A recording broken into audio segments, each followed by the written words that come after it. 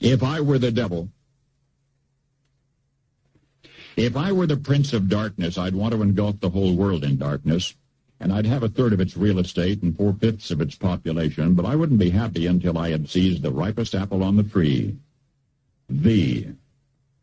So I'd set about, however necessary, to take over the United States. I'd subvert the churches first. I'd begin with a campaign of whispers. With the wisdom of a serpent, I would whisper to you as I whispered to Eve, do as you please. To the young, I would whisper that the Bible is a myth. I would convince them that man created God instead of the other way around. I would confide that what's bad is good and what's good is square.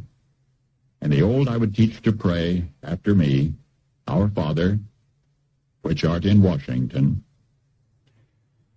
And then I'd get organized. I'd educate authors in how to make lurid literature exciting so that anything else would appear dull and uninteresting. I'd threaten TV with dirtier movies, and vice versa. I'd peddle narcotics to whom I could. I'd sell alcohol to ladies and gentlemen of distinction. I'd tranquilize the rest with pills.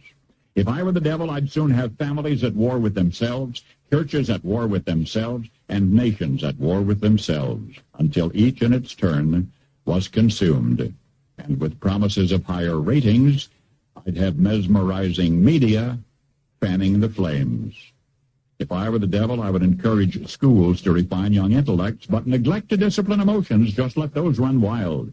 Until before you knew it, you'd have to have drug-sniffing dogs and metal detectors at every schoolhouse door. Within a decade, I'd have prisons overflowing. I'd have judges promoting pornography.